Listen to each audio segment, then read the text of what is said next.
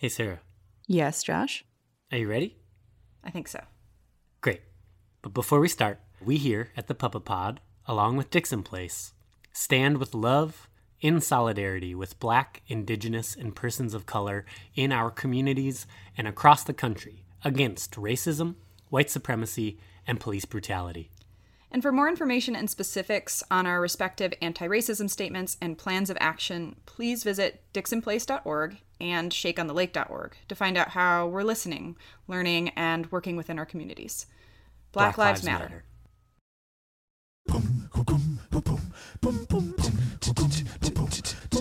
Hi, my name is Storm Thomas. I think puppetry is a tool, no more, no less. I feel like puppetry is very hard because it requires a lot of outside work. It requires a lot of tools. It requires a lot of know-how. And it requires you to take that know-how and make it very small.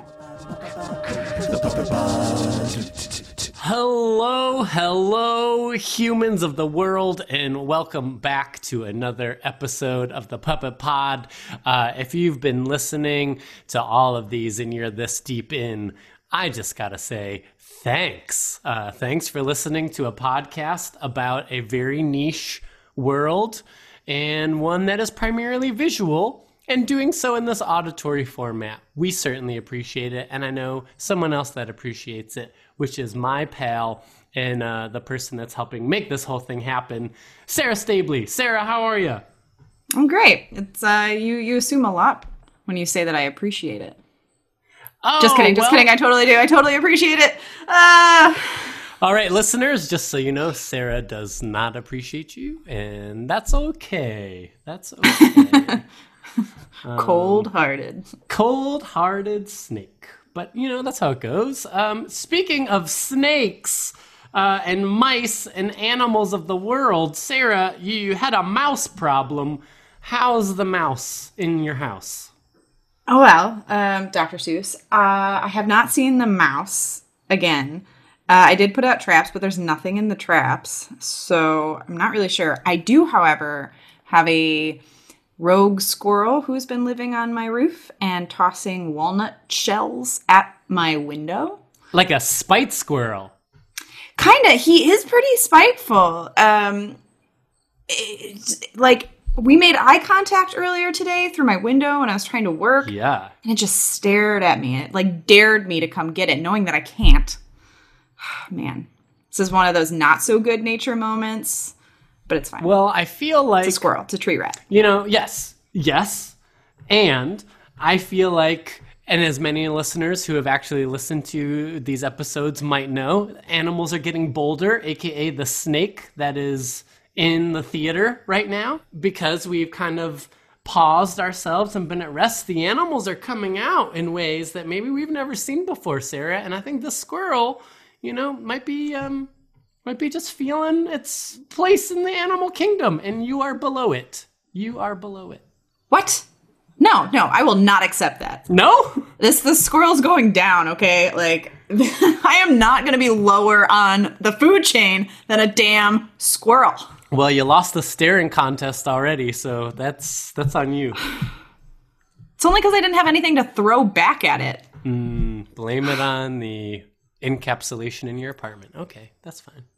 It's true. I'm quarantined. Protecting that squirrel. Mm-hmm. Protecting that squirrel's health.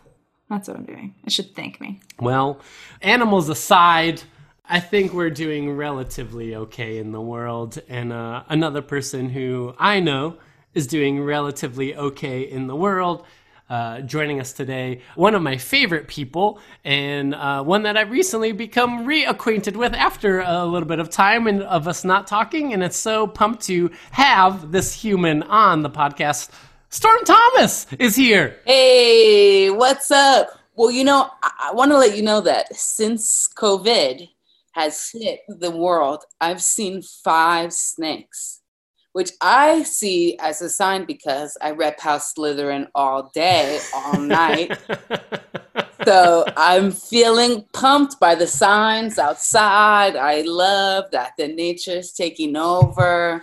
It's been a tough, very difficult time, of course, in the globe overall, in each individual life. But to see nature kind of jumping back out, that gives me hope. That gives me happiness, excitement. I'm really into it. I love that rah-rah attitude about snakes, because that is certainly not my attitude, but trying to come around. Storm, as we all have kind of been experiencing the same thing, this worldwide phenomena, how have you and your family been holding up? We've been great.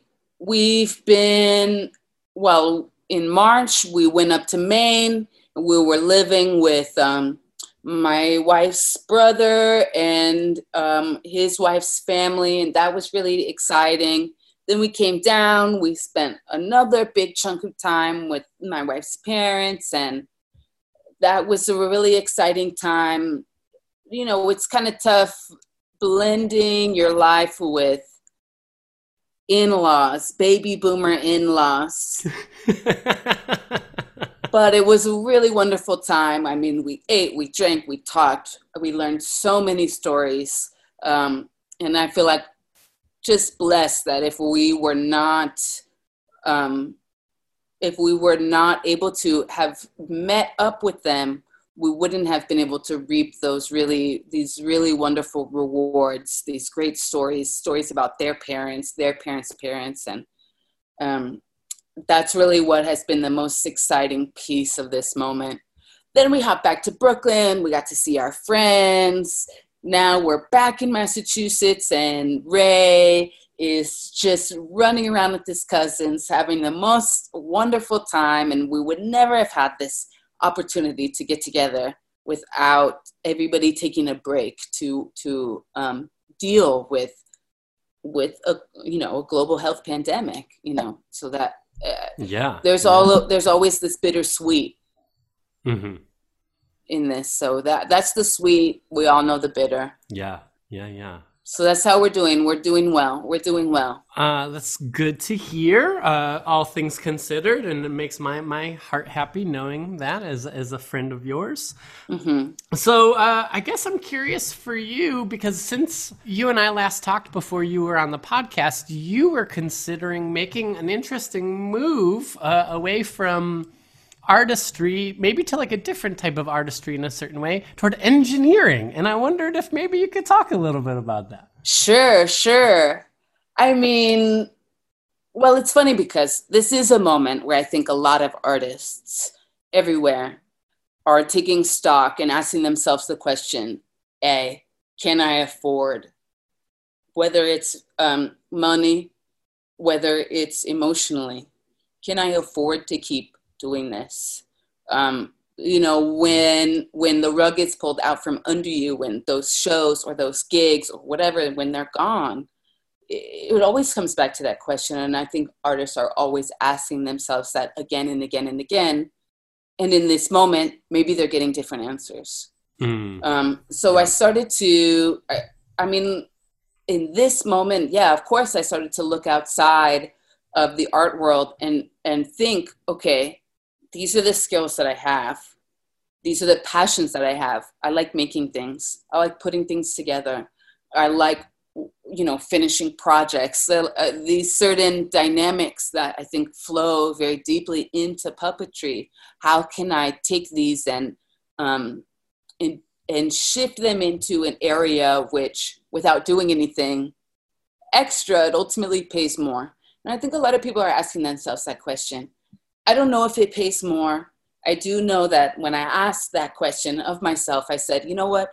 Engineering is exciting for me. Electronics, mechatronics, physics. These are all things that when I look back on my life, I've actually always had an interest in. I've always had an interest in. When I, talked to my sister about some of my life plans, she said, wow, I'm really not surprised at all, because when you were a kid, I thought you were going to be an engineer or an architect. So your theater path is what was surprising to me. And as you're shifting that same kind of like sensibility into a different area, that makes sense. So that's really where I'm coming from. And many years ago, specifically through my theater life, musicals that I've written, I found myself wanting very specific props. For example, I wrote this musical called Ancient Future. One of the characters in it is Huck, an AI puppet. That's what we said, okay? And it was almost like an archive. The puppet itself was, the text of the puppet is playing the role of the accumulator, the understander of the source material that went into making the play. And so when we were physicalizing that, I found myself really trying to figure out how can we make this not just mechanical, not arms and legs, but rather the things that are moving, the joints that are being articulated are within the sphere of the puppet, within, tying it to, thinking of the joints ultimately as the projection that is coming out of the puppet.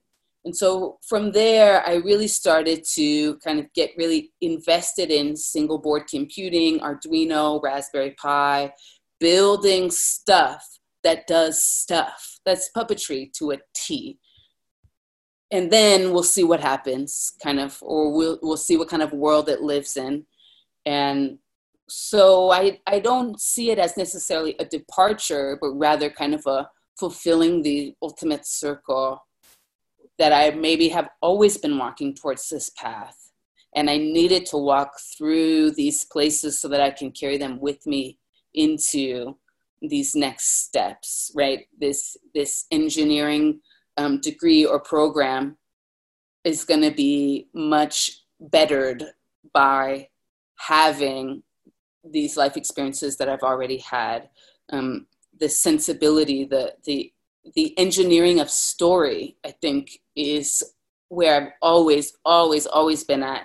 So I'm feeling really excited about jumping in the fall to like an online engineering program that is, kind of supplemental to the theater work that I'm already doing, the work in musicals that I've already been doing. That's super exciting. Super, super exciting.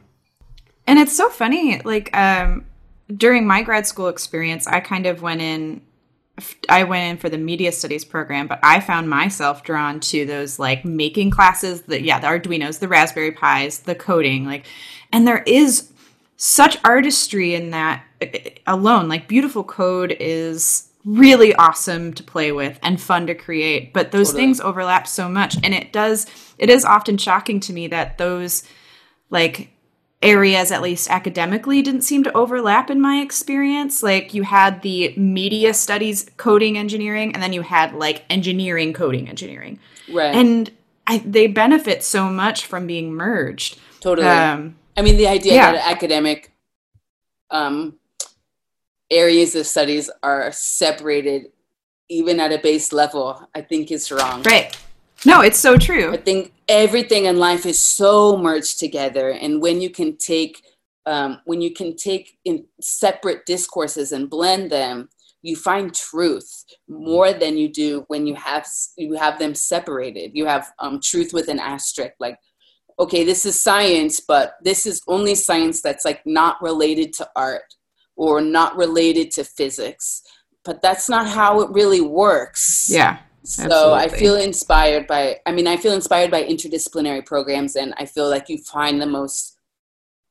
most common to find an interdisciplinary program in the liberal arts or in the arts itself, which are more open to the idea of interdisciplinary study itself.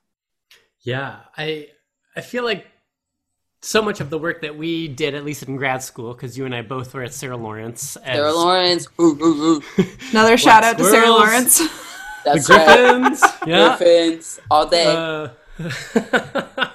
And I think the unofficial black squirrels, right? Because there were so many of them that ran around campus. I think it was the black squirrels for a long time, and then I think it was recent that they adopted the Griffins because they were trying to up their sports profile or something like that. Oh yeah. Which, funnily enough, I was the PA announcer for the men's basketball team at Sarah Lawrence Nice. College, which the fact that they had one is hilarious, and they were should have had me. terrible. Well, you know. They would have that's been better okay. with you, Storm. Yeah, you know what? Next time I go to grad Next school time. there. That's right. Next time you go back. When we both go back. Yeah. Well, speaking of Sarah Lawrence, and also kind of like the work that you and I both, I think, like to make, it kind of lives in that thing that you were just describing, this like multidisciplinary, interdisciplinary world. And puppetry, I think, is so much of that in so many ways, whether it's the visual art aspect of it, sculpting or painting or design, or getting into the mechanics of building and engineering and understand the physics and creating some of these designs, to dance and having a dance background and movement and a choreographic background. Absolutely. So I'm curious for you, when you came to Sarah Lawrence, was this puppetry world like even something you were even like considering? That is a wonderful, wonderful, wonderful question, because it really, really was not. Honestly, I felt like bullied into it in a certain way by, yes, you already know, by our professors. But I do feel deeply grateful for that. For that bullying? Not so gentle nudge. Yeah. I'm sure. Well, I mean, when I came to it, I did have a conversation with Dan Herlin, of course, where he was like, "Oh, you should take this puppetry class," and I was like, "Thank you, but no, thank you, sir." And he was like, "I don't know. I think you should really take it." He just really pushed me into it in a certain sense. And so I was like, you know what, fine, I'll take it. Whatever. Sure, I'll take it. And I really just fell into it. The physical process, the making, the building, the development, but also the theories. I think those are the things that ultimately still stand out to me the most. The things that I've learned about humanity from it, I think are the things that really stand out to me the most. Just this idea, this knowing about humans, that if you take a stick, right, and you move it in a certain way, people will feel empathy for that stick. I felt like has always stood out to me as a really powerful metaphor, as a really powerful truth, because, you know, I am Black, I'm mixed, I am, you know, transgender, nonconforming. Everything I've ever known is interdisciplinary. Everything I've ever thought is intersectional. It can't be just one for me. And I've never been able to kind of separate things in that way. And in some ways it's a fault. And in some ways, in many other ways, it's the biggest blessing of my life. And so to know that humans, the gut instinct of humanity is to actually share generously empathy, not just for people, but for objects. That really started to get the gears of my mind moving, because I belong to a people, many different types of people, many communities, which struggle to find empathy in the world around them, struggle to find understanding. And so to know that it is a gut truth of humanity to share that kind of empathy, well, that seems like an equal sign. If I can do this and I can show this in this physical way, maybe it will be easier for people to map the type of empathy that the community is yearning for onto that community, even if it's through an object. And I think that the objectness of the puppet is the major metaphor. It's the most important kind of piece. It's not an actor, it's a puppet. And so because of it, I don't have to worry, you know, I wonder if that actor's breath smells, or do they really care about what they're doing? It's pure. It's a pure metaphor. And I don't really care for the word pure as a positive value statement, but I do care about efficiency in that certain sense. And so the purity of the metaphor, I think, helps to efficiently carry a message. But then when I went home, I went home and I told my parents, particularly my dad, hey, I'm really into puppetry right now. And my dad, I mean, he just started calling me Geppetto everywhere, every chance he could get. I think it was really difficult for people outside of this Sarah Lawrence institution, the people who are in my life and who care about me. I think it was difficult for them to understand what I was doing or why it was interesting to me, or even where it came from. They thought I was going to learn a certain kind of theater, and Sarah Lawrence is 100% not that kind of theater. So everything I was bringing home was so wild, so radical, so different. And it was a little bit tough in a certain way to explain. But I mean, I think that it has made me, Sarah Lawrence, especially the puppetry department. I mean, I want to shout out specifically working with Lake. I changed my brain. It just changed my brain. She said some things to me in independent study, in our full classes, set design, puppetry, everything that have just changed the way that I think about art, changed the way that I think about the world. One of them is I was kind of like painting a tree for a set design, something random. And she came over and she was like, well, this is great. Also, I think it would be better if you stopped trying to make it look like a tree. If you made it look like a piece of art that is about a tree, people are going to go with you wherever you want to take them, even more so than if you made it look exactly like a tree. And I take that with me everywhere I go and everything I do. Marissa Clementi, who is also a Sarah Lawrence graduate in the dance department and who also had Dan Hurlin for composition. We're married. We make work together. We've been making work together in the past. And what we do is ultimately we've been looking at the intersection between dance and puppetry, which is so clear. I mean, what it takes to puppeteer a puppet is a dance. It is a choreography. And so being able to get, one person or three people together and choreograph that, right? It opened us up to a certain kind of niche within puppetry. We sat there and we talked to each other for hours and hours, and we realized, well, why is it that the puppeteer is supposed to disappear? They're supposed to put on all this black clothing and that makes them like not there or something.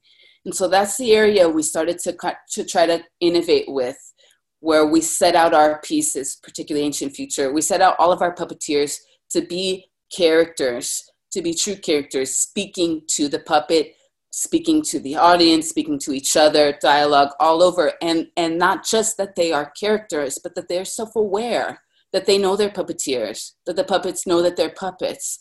And kind of following down that path, we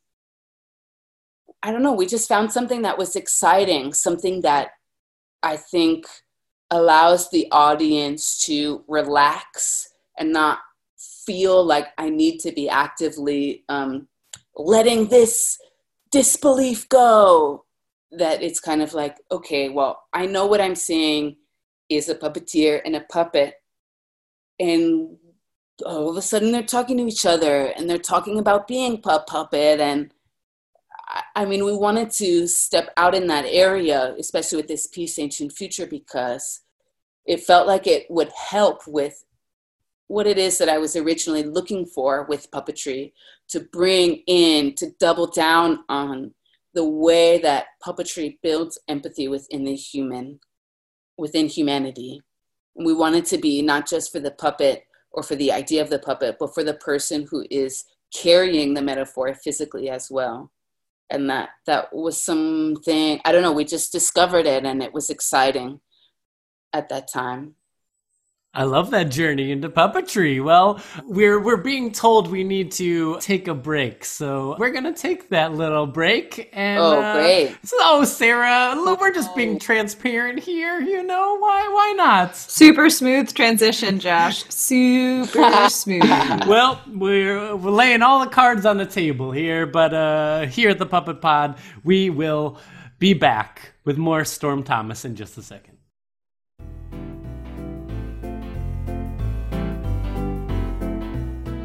This podcast is supported by the Silver Lake Brewing Project, a locally owned independent brewery in Perry, New York. Every day is like Christmas morning when you unwrap the bold but clean flavor profiles of their rustic farmhouse-style craft beers. And with 11 of their own beers on tap available in the tap room or for curbside pickup, you'll be caroling along with their 11 craft beer styles of Christmas. 11 sours puckering, 10 brown ales malting, 9 pale ales hopping, 8 mixed fermentations, 7 kolsch's lagering, 6 gozas salting, 5 IPAs, 4 Belgian blondes, 3 pilsners, 2 chocolate stouts, and a standard cream ale. For more information, visit silverlakebrewingproject.com. That's silverlakebrewingproject.com.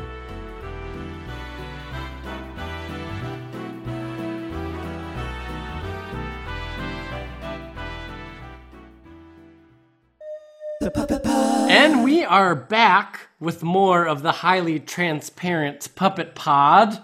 Sarah said we had to come back, so we are back. I hope you like that transition, Sarah, as well. Wow. Maybe that was even less smooth than the first one. That's me. I need to shave. Very start unsmooth calling you right now. Start calling you X-Lax because you're so smooth. All right. Well. Nice. Oh, no, don't applaud Thank you. That one, Thank you. Storm.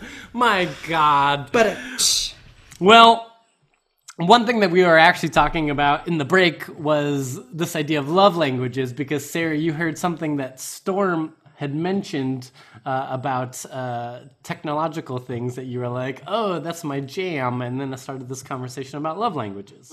Love languages. Love languages. My mom read that original book, and she came to our family I felt young, and just came asking us, well, what's your love language? What's your love language? And with the 5 defining love languages from the book, which is quality time, works, words of affirmation, gifts. And there's another one. Somebody tell me what it is? Quality time, works, words of affirmation, gifts. Is touch one? Yes. Physical touch. That's exactly right. Yeah. So, honestly, it's kind of one of my party tricks that I bring out, in Brooklyn, Bed-Stuy, Gowanus, or at a house party. I'm like, pop, pop, pop, pop. What's your love language? Okay. What's your parents' love language? Because I feel like it changed society in the sense that it was the first kind of discourse around how do you love that came out into the mainstream, that popped its little head out into the mainstream. And for right or wrong, personally, I never read the book. I didn't feel like I need to, because I already know these are the 5 love languages that this book describes, even though I already know there are other love languages. And the way the book describes it is might be potentially flat, but I already know, okay, my love language is, good question. My love language, I think, is words of affirmation. That's what makes me feel loved. Yeah. But when I'm giving love, I'm always all day giving works. I did this for you. I pulled out this chair. I built this box. I, fixed your car, whatever. Went to the grocery store. When I think about it, I know that the reason why I give love that way is because that's how my dad gives love. And he told us, this is what love is. When you love somebody, you do something for them. And if you love somebody and you don't do anything for them, that is fucked up. Okay. I mean, he definitely didn't use those words, Pastor Bill, but that, I feel like that was something that I really soaked up. So when I really, really think about it, it's works. But even still, what I give as love is actually still words of affirmation. And for me, that's where it is. But I know for other people, it can be wildly different. So I've always loved that. I mean, Josh, honestly, I would love to know what your love language is, even though I think I already know. But go ahead. I'm curious to know what you think it is, and I don't know who should go first. You. Me, okay. I think mine is also works. Like I like to do things. I like to do things for people. And whatever that is, make a dinner or, build a thing or stand up and, and that's face what you a give thing or whatever. Yeah. That's what you give.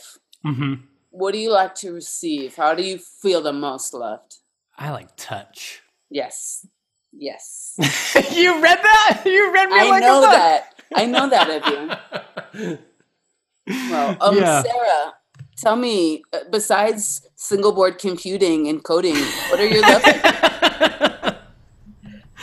Oh, that's a good question. While I really like that beautiful, beautiful code, I think I give through works for sure.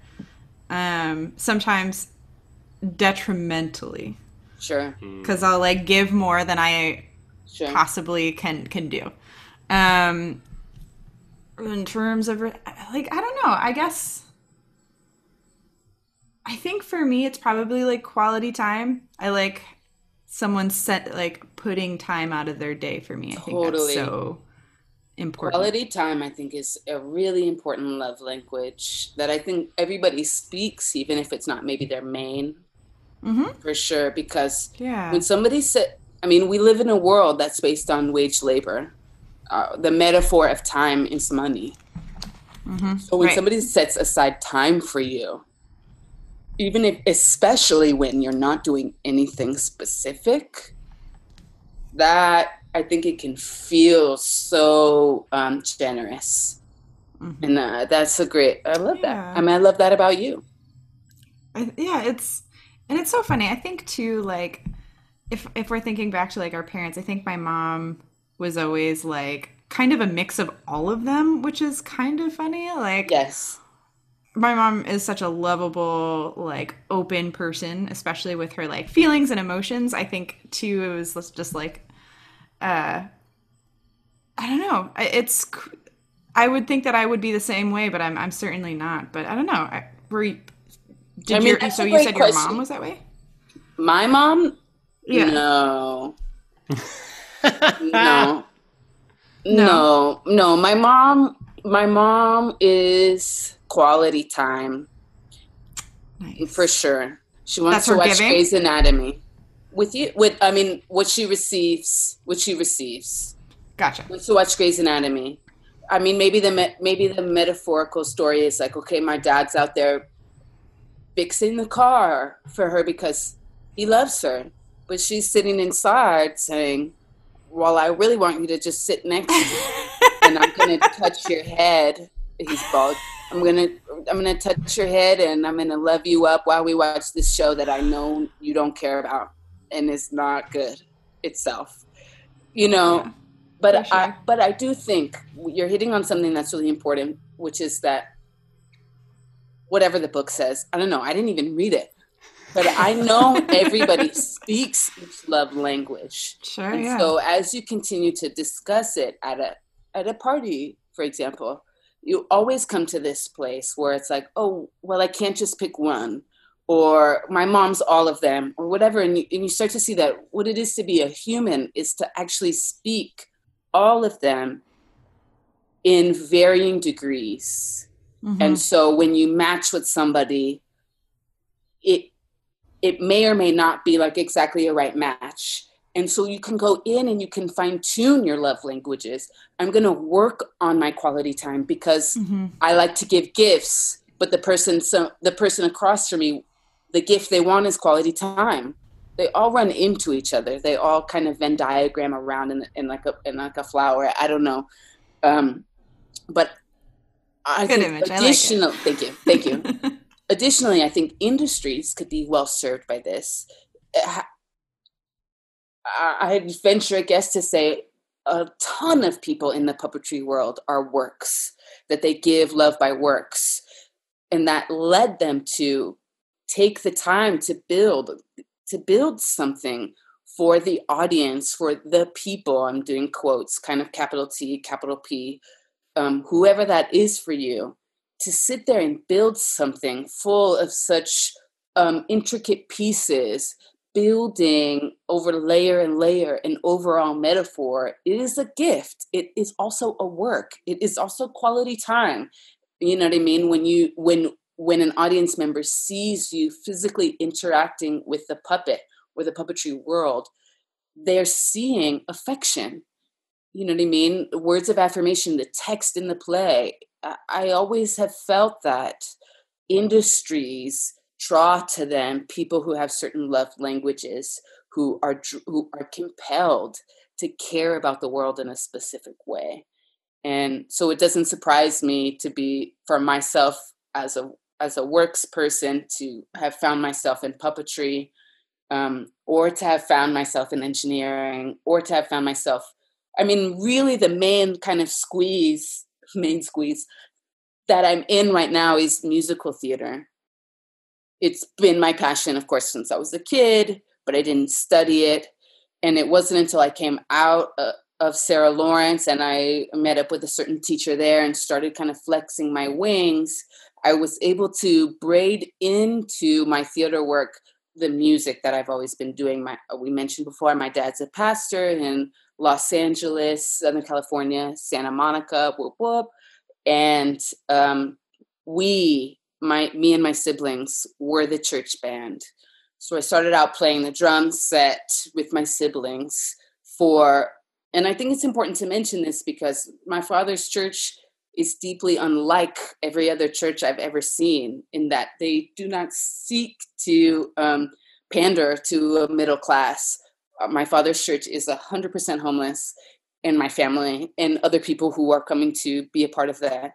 You know, I went to church every day before high school and fed 200 people. And that makes me who I am. And music was always a part of that. And so kind of coming on my way out of Sarah Lawrence, I just barely started being able to pull all these different pieces of my life into the same form. And that form was musical theater, which has puppetry in it for me, but is not necessarily the puppetry world in and of itself. And so I feel like that's really where I'm working right now, in finding a medium, which I think is musical theater, that can ultimately house all of my interests, including engineering, including puppetry, including music, including writing, and for it to not be clunky or right. Musicals, I think, are in some ways kind of a pinnacle of human creation. And that's to me, because I think it's like interdisciplinary, intersectional with a capital I. It's not just about bringing them together. They're already supposed to be together. Music, text, book, blah-de-da-de-da. But it's how you bring it together. That's what makes a musical. And so the how, that extra step past intersectionality as a simple fact, is what kind of makes me come alive as an artist right now, or in the last few years. And I feel proud. I feel proud to be in the musical theater world right now, with the changes that are happening and with the people that are kind of coming up now. And I feel excited about that. I feel excited about you, Storm Thomas, as a love language. I think you are a love language. Thank you. And I really love the application of that idea toward art forms and puppetry specifically, because that started to get me thinking about like the touch aspect of it, and how, you know, we are having to be in such close proximity with one another in order to do a lot of forms of puppetry. And we're always touching each other and feeling one another and communicating through that touch. And that's really exciting. But also, I think the moment we decide to stop touching the object or the puppet and then the audience sees the life then leave that object. Totally. And that moment of touch is a love language, I feel like, in a lot of ways. It's just so interesting to kind of hear those things kind of put next to one another. I made a piece when I was in grad school. I mean, it was an entitled piece. I don't remember the year, whatever. But one moment and many moments, I was meditating on just Black death in this country, how often it occurs, how deeply, I don't know how to say this in the right way, but like deeply unempathetic people can be towards the fact. So I made this puppet, and I put a hoodie on, a black hoodie on this puppet. It was a simple, almost 2D, but not quite 2D puppet. And when it came time to perform, I brought the puppet out. I did a few things. And then what I did was I broke the puppet in half. It was just a small dowel, actually holding the spine. And in that moment, as a performer, I did feel like I heard the audience kind of gasp or be taken aback. And I felt at the time that it achieved the goals that I wanted to achieve, because I felt that gasp, that it showed how deeply the physicalizing of that fact of America brought it home, and by home I mean past the outside, past the epidermis, into the heart of the matter, and also to the heart of the person. And when you can tie that string together, that's where you find success. What is success? Success is when people shift even slightly on their own accord. That's how I feel about it. I think when you bully someone into feeling like you should care about Black people, they're never going to, honestly. But when you can show that you already care about Black people, and you have to shut something down to pretend like you don't, that's where people, I think, kind of start to open up a little bit to the idea. And so, I mean, that's just a piece that I feel is a strong metaphor for what I feel like is valuable about puppetry as a modern form, is that it's physical metaphors. I mean, I feel like in this moment with George Floyd, that piece would be just as relevant. How much longer in our life will there be another time in which it's just as relevant, you know? I mean, we can't go a day, 2 days, 3 days. How many days can you go without? And it's without not just police brutality, which is itself a devastating engine towards Black death, but what is it to be in this country and to live your life under the boot itself of racism, and how that affects your mental health, how that affects your physical body, and how those things ultimately result in Black death that is as equally devastating and as equally absurd as police officers killing Black people. It's just not, it's not how it should be. And it's not the end of our society. Humanity has not reached its peak, because people are still suffering. And that's what I feel like is the most important kind of goal for each of us, all of us, to be focusing on, is how can we build things? How can we make relationships that enforce generational change, so that our children, our children's children, Generation B, Generation C, how are they going to be able to kind of bust out of the framework that we see as definitive of humanity and build something new? How can we set them up to do that? Even if we can't do that ourselves, if we can't convince everybody in this world to to value life the same way we do, but we can teach our children, and we can teach our children how to teach children. And in there, I find value.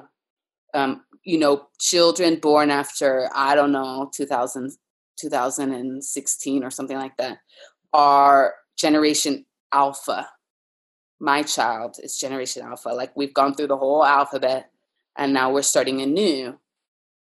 And in that sense, I feel that it is even more so important that we are imparting to this generation what it is to communicate, what it is to communicate itself. Not communicate this idea or that idea, whatever, but what it is to communicate, so that when they come up and they are entering the political sphere, the entire framework of the political conversation is itself changed. Because we're not going to be able to fix what we have now unless the way the conversation happens is different. And I think puppetry is a valuable piece in that. I think the physical nature of performance art teaches something that is so deeply valuable to humanity. I mean, we can't live without it. If we could live without it, don't you think we would? But we can't. We literally can't. Even the first cave painting, it's like a compulsion, an inescapable fact of humans are that they make stuff. They make stuff. I love that. I love that too, Storm Thomas. And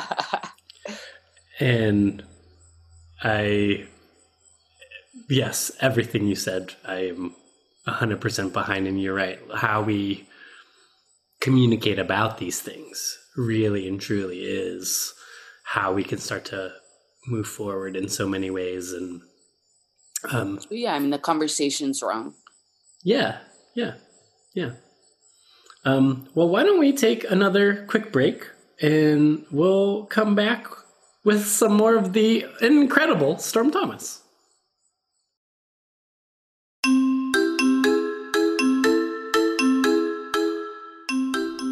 This episode is brought to you by Butter Meat Co., a company and shop started by dairy farmers who realize the importance of delicious beef that happens to be environmentally friendly. Butter Meat Co. produces local, organic beef from cows who have lived their lives to the absolute fullest. Butter Meat cows produce over 80,000 pounds of milk, cheese, butter, and beef. That's a lot more than the mere 600 pounds from a regular beef cow. Boy, howdy. Boy, howdy. Through their thoughtful and unique supply chain, Butter Meat Co. provides an elevated culinary experience like you've never tasted before. So elevated that you might say culinary? No, actually, I won't. Owner Jill Gould is an exceptional human being looking to bring exceptional products to our exceptional community. But not just to Western New York, Jill can ship anywhere in the Northeast. So yeah, New York City listeners, we can get you some butter meat. And if you're not a meat eater, Jill carries a lot of other products like local cheeses, eggs, spices, milk, and my personal favorite, coffee. So for more information, visit buttermeatco.com or check her out on social media at buttermeatco. For an exceptional culinary experience. No. Okay. The Puppet Pod. We are back with a very serious segment 3 of the Puppet Pod with the very serious Storm Thomas. So serious. Storm, there's so much more I still want to talk to you about, but I wonder if maybe we can talk about this thing. Since we were kind of been already talking about social justice, you and I kind of had a brief conversation about a month ago about this idea of you being a little bit turned off by puppetry in the field, and this idea of accessibility being part and parcel of that reasoning. And I wondered if maybe you could talk a little bit about why you've veered away a bit. Honestly, I'd love to, honestly. Well, I would say that I don't feel turned off by puppetry. I feel very passionate about puppetry. But I don't feel that I can call myself a puppet maker or a puppeteer anymore in my life. One part of that is because other pieces of my artistry have kind of bubbled to the surface, playwright, composer, that kind of thing. And then the other side of it is my experience, especially since coming out of grad school and kind of trying to dip into the puppetry world of New York. I mean, many a time I've sat in the audience or sat backstage waiting for a performance and looked around and been the only Black person there. And that's all well and fine. I mean, I might be the only Black person in a class or in this room or that room or, maybe in a family room of my own. That's not it. But when I sat down and I thought to myself about what people have done who precede me as Black artists and in this country and what they face, what they've been working towards, I came to the conclusion that I had to step away from this world because there are a couple of key pieces that haven't been working for me.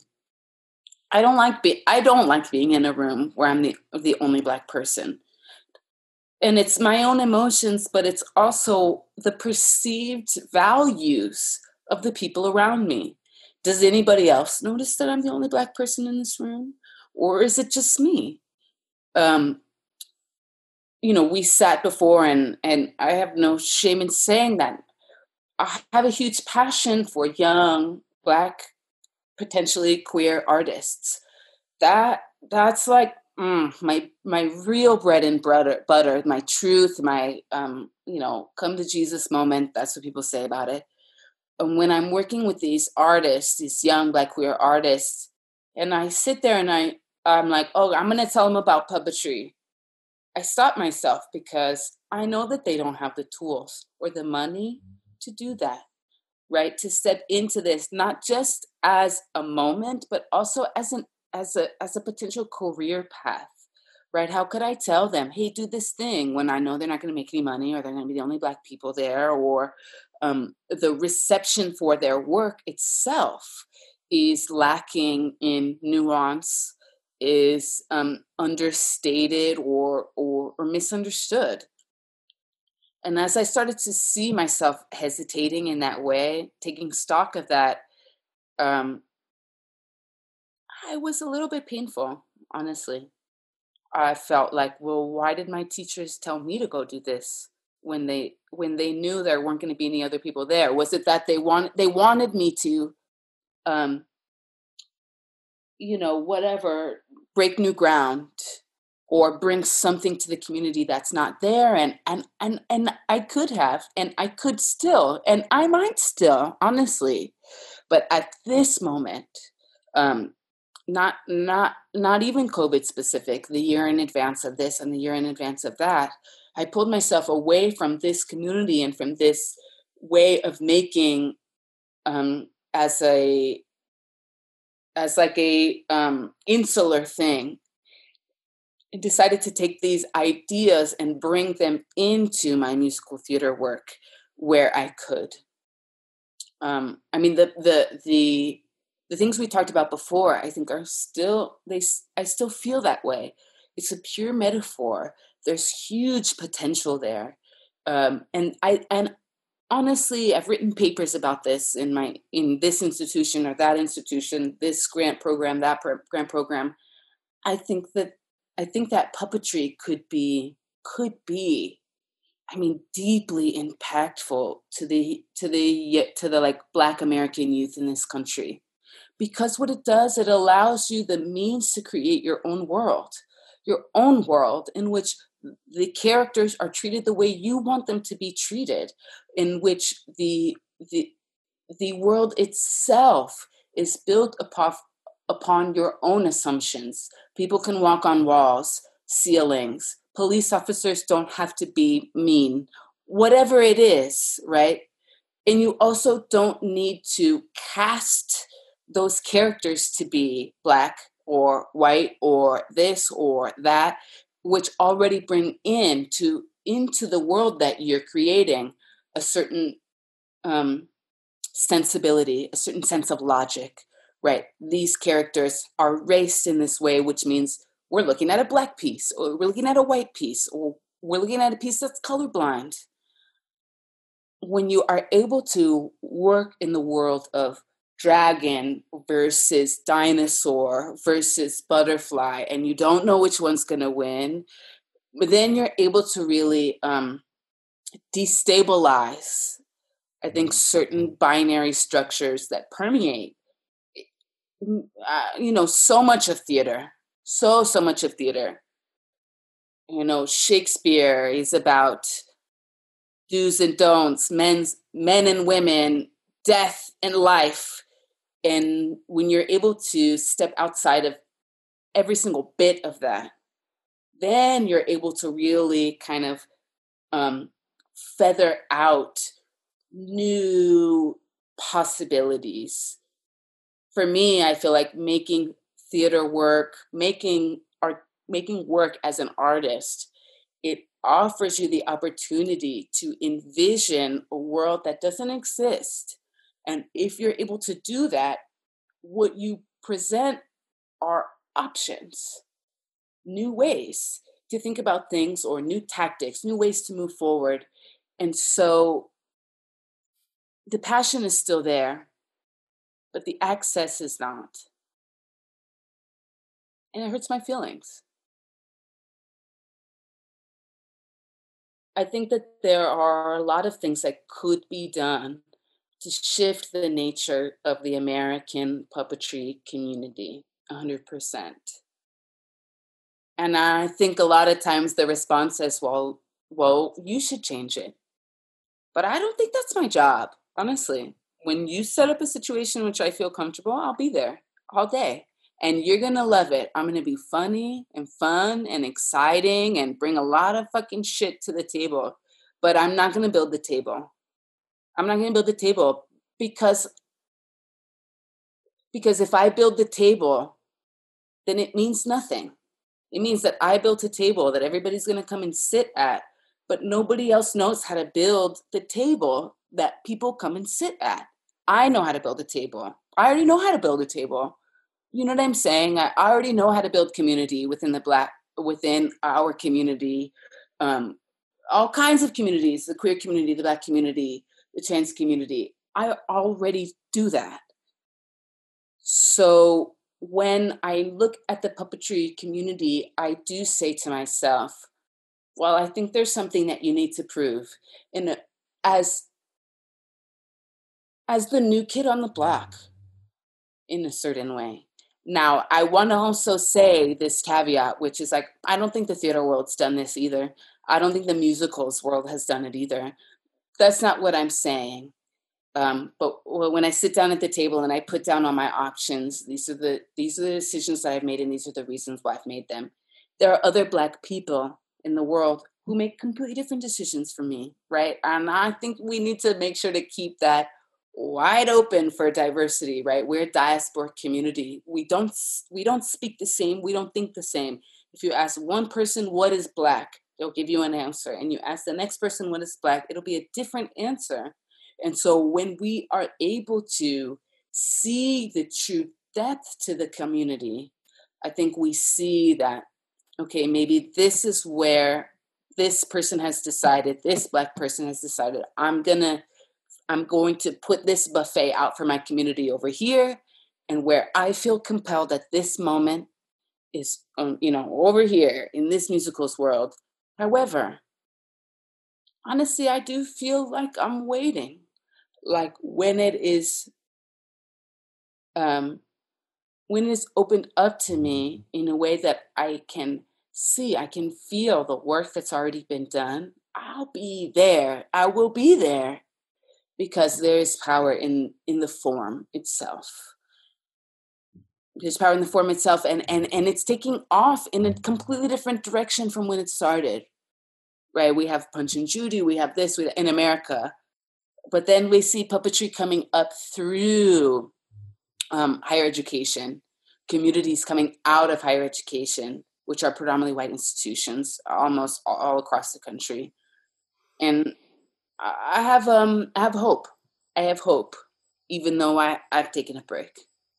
One of the things I would love to also pick your brain about, because all of that is incredible, and I hope people listen to this episode to hear all of those things that you just said, because it is, I think, our responsibility to build the table, like you said. You are 100% right there. And these larger cultural institutions to do that and make it feel more welcoming and fix some of these things that they have put in place. But one of the things that you and I both were able to work on, and I'm thrilled that you said yes to this a million years ago, was this idea of finding ways to use puppetry to help certain communities, and specifically this was communities of seniors living with Alzheimer's and dementia, and a program that you really helped me build and get off the ground. And we're so kind to say yes to a really difficult and crazy thing, but I'm curious to know what your experience was like working with these seniors and people certainly with a myriad of difficulties, memory notwithstanding, but we were able to go in there and I think do something really, really helpful. And I'm curious. Totally. I mean, we changed lives. Now, those people might not even know that we changed them tomorrow or the next day. And I feel that this sense of generosity of the Warper program itself is what drew me to it. It's what allowed me to say an emphatic yes and to feel proud of that. I'm honestly, that work is one of the things I feel the most proud of. And when I think about it, I mean, I get so emotional, and sometimes I look back on those pictures and those people and I miss them a lot because we got so close. And I feel that being in that memory care unit, those people, they're not my grandparent, they're not my blood. But to just be hands dirty in the mess of it every single day, I felt like a grandchild. I felt that the bond that we built kind of surpassed what it is to just like be in a program. And it moved into what is it to be in a true relationship with these people. And I can't even remember, we had a participant who turned 101. Do you remember? And that participant's puppet, we built these puppets. I mean, the head and the body, we built them out of like paper and duct tape, and then we painted them. And I loved that painting process. That was the most exciting part, because people who were not in the memory care unit that we worked with, they made puppets that were people. Skin colors, lips, regular people. But the people who were in the memory care unit, their puppets were blue. They were polka dot. Their hair was this and that. And I could see the abstraction happening of like, what is humanity what is the humanity that I'm replicating? And like, how am I going to replicate it? The humanity that I have access to right now is polka dots. And that's what I want to do. And it's simple and it's blah-de-da, whatever, but I want that for my grandparents. I don't want it to feel like, well, you only have a few years left, so why care? Or, there's nothing else left new on this earth for you. I feel that those last moments, especially when you are free from these structures that define our mind, right and wrong, yes and no, all kinds of structures. When you're free from that, I think you start to discover something that is true about yourself, that is true about yourself.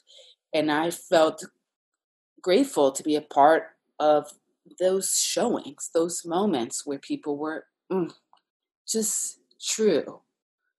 It's impactful. It's powerful. There are people in my life who are in memory care units now, who are on their way to memory care units, and I want that for them. I want that for them, and I want it for myself. I want to get back in that program. It's just so powerful. If you're an institution which houses people in a memory care unit and you don't have a puppetry program, do it. Okay, get in there. It's really powerful. It's Well, important. and one of the things that when Shirley Kaplan, holler out to Shirley Hey. Kaplan, Hello, it's Sarah hello, Lawrence. hello, hello. When she suggested, hey, maybe you should make this a puppetry program when you're working with this population, which, I kind of always had this group of people in mind because of, family history and, my own kind of personal ties to it.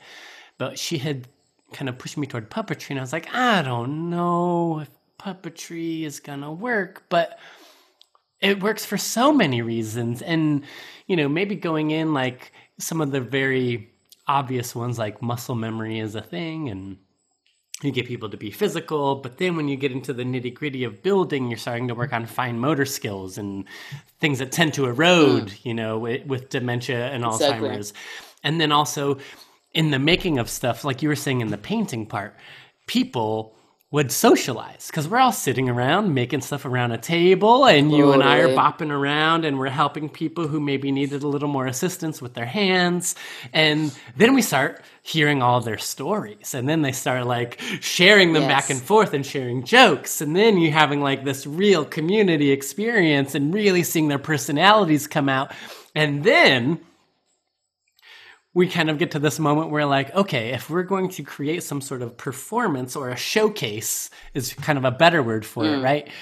What do we do with a group of people who have difficulty remembering things, and creating these like little signpost moments where we can go from an A to a B, but how we fill in the middle, we kind of leave it a little bit open, but we're able to Totally. use some of those things that we discovered in the socialization moments to know, like, oh, Jeanette, you sing opera. You are an opera singer.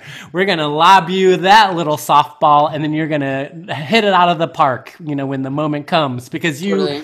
remember those things. They are there. They're always there, and you just have to pull them out of Exactly. people, right?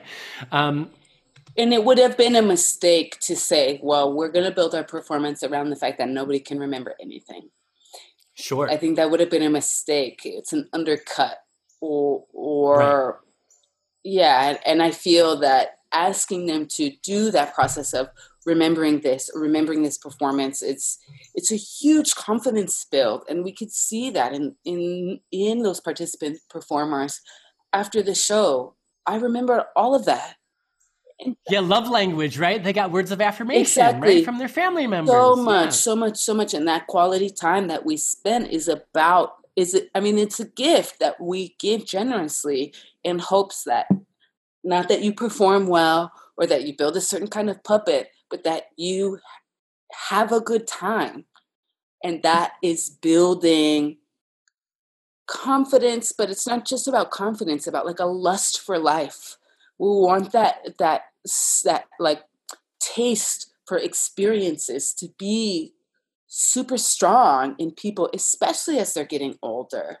And that's where we should especially be giving extra attention to how can we keep it alive? How can we keep that desire for new experiences alive? Yeah, I feel really proud of that work. Well, it goes into like Josh has talked about like the total making aspect of puppetry in, past episodes, but how that applies to the memory center work. I mean, you have so much that goes into creating puppet pieces and theater pieces.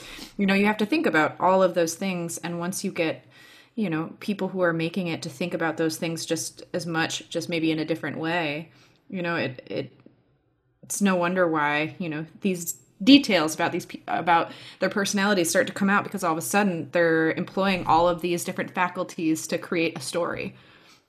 That's so cool. That's just so cool.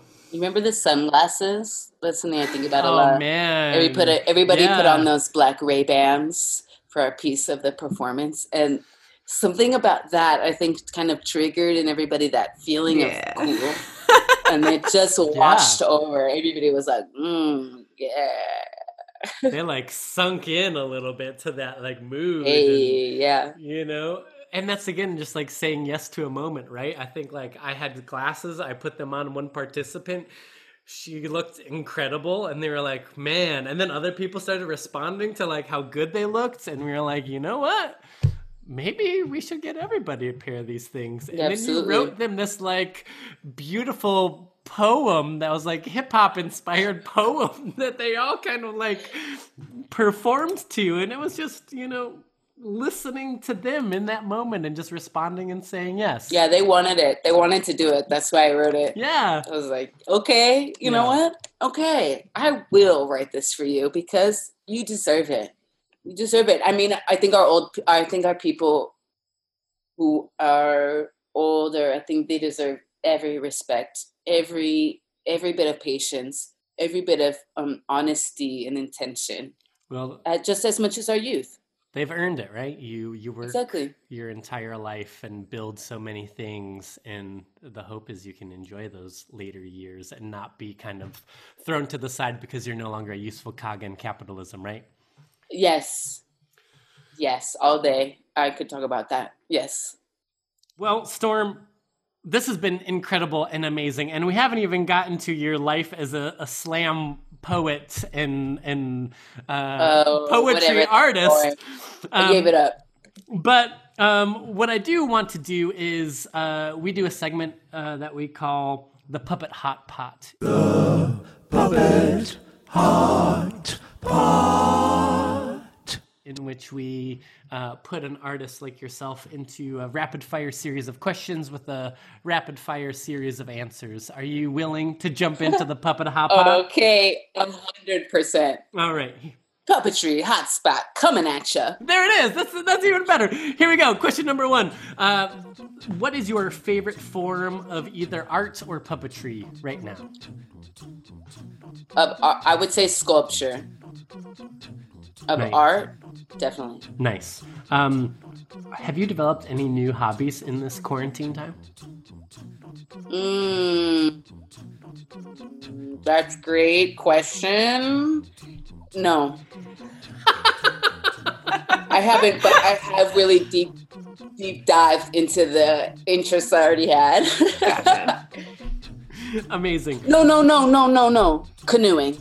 Ooh, hell yeah. Good one. Canoeing. Yes. Same. I'm an urban friend. I do not canoe, but I did a lot. That's awesome. Favorite place in the world that your work has taken you? Or memorable, a memorable place. Honestly, Wartburg. Yeah. Upper, what is it called? Westchester. Mount Vernon, New York. Mount Vernon. Hell yeah. Shout out to Anne Fry. Anne Fry, if you're listening. Woo, woo. Love you. What has been, what has being a parent taught you? How to listen. For sure. I mean, it's like kids. Even before they're talking. And if you're not listening, it's going to be a tough day for you. That's fantastic. The more you listen, the more smooth the whole family goes. Like X-Lax, right, Sarah? Just like X-Lax. It's like Jack Rice. Oh my God. Storm, is there a memorable either puppetry or theater like war story you have of something going terribly wrong on stage and having to get through it? Definitely. When I was doing this show, I was a performer. I played the mandolin in this show called Futurity. There was all of these wooden kind of like pieces that were like popped into a metal frame, almost like a scaffolding, which was creating the backdrop for the set. And it was very exciting. Ooh, yes, blue screens, holes, whatever. One time, one of those, we had to like run up the scaffolding and like grab these pieces and pull them in. it was dangerous. One of them fell on one of them, like just grazed one of the musicians' stand-up bass, which is like a $25,000 instrument. And that was, it was devastating, super crazy. We kept going. And then at halftime, what is it called? Intermission? Intermission. It was like, everybody had to be like, what happened? Was that your palette? Was that my palette? It was like crazy situation, I felt. He could have died, but he didn't. I have a similar story working with the New York Philharmonic Orchestra, and in part of the show, a lot of the musicians stood up and ran around to different chairs, which, typically orchestras just kind of sit and they don't do anything. And yeah, that's experimental. And in the moving around, a woman's violin fell on the ground and it broke. And every musician, everything stopped. And then they looked at her, and then this person grabbed her by the shoulder, and she picked up her broken thing, and she just kind of looked at everyone very sullen. And then she was taken away as if she was being taken away because she was worth nothing anymore, and was like, okay, well, now we got to go put her down. And then the conductor kind of looked at everyone and was like, well, shit happens. We're going to pick it up for measure 36. Here we go. 1, 2, 3. And we're just like, oh my God, what just happened? This moment was so intense. Wow. Yeah. Instruments. I think musicians should always be able to move. And when you start moving with instruments, it's like a lot could happen. That's right. Buckle yourself in. All right. Next question. What do you want to be when you grow up? A musical theater maker. Love it. And then finally... An engineer. An engineer. A musical theater maker and engineer. I like that. Engineering musical theater. Yep. If you had a wish for the world, what would that be? I wish for the world that people, humans, could learn how to have a conversation that is about moving forward. It's about listening. I think people get together and they have discussions or arguments, but they're not even talking to each other. They're saying congruent statements in a row. I think that plagues humanity so tough. It's hard to hear a statement and to acknowledge it and hear it and then respond to it, as opposed to responding basically to yourself about the statement that they made. That's what I think. But I think we're on the way. Storm Thomas, I thank you so much. I thank you so much. No. I thank you so much. You no. So much. It's a delight. Best. You're the best. It's a delight to talk with you more in depth. I'm glad the humans who are listening got to get some real church with you. And looking forward to seeing what's next in Storm Thomas's world. Hallelujah. If there's do you want anybody to check out any work that you're doing online or follow you anywhere? We could do a plug of anything. Okay, great. I'm working on Be Like Bone with the Musical Theater Factory for their Makers program starting this fall and for the next 18 months, which is surprisingly going to be all online. So look out for that. We're going to be kind of taking the content that we have and figuring out how does it belong in this world that we have now. And so that's exciting. And I'm feeling proud of what we've been doing so far. Amazing. I'm excited for that opportunity for you, and I'm excited for the opportunity for me to see it when it's ready to be seen by the world. Cool. All right, Storm. Thank you so much. No, back at you, my friend. So lucky to be able to call you that. And thanks, everybody. Bye-bye. The Puppet Pod, hosted by Josh Rice and me, Sarah Stabley. Produced and engineered by also me, Sarah Stabley. Additional editing by Josh Marks. Theme song and incidental music by Seth Fergolzia. Additional music by Hazar and Scott Holmes. Executive produced by Dixon Place and the New York State Puppet Festival, a program of Shake on the Lake and Josh Rice Projects. Support is provided by Dixon Place, the Jim Henson Foundation, the National Endowment for the Arts, and the Arts Council for Wyoming County Community Arts Grant. This decentralization program is made possible in part with funds from the New York State Council on the Arts, with the support of Governor Andrew Cuomo and the New York State Legislature, administered in Wyoming County by the Arts Council for Wyoming County. To make donations, please visit shakeonthelake.org or dixonplace.org. For more information about the artists featured on our podcast, please visit www.thepuppetpod.com.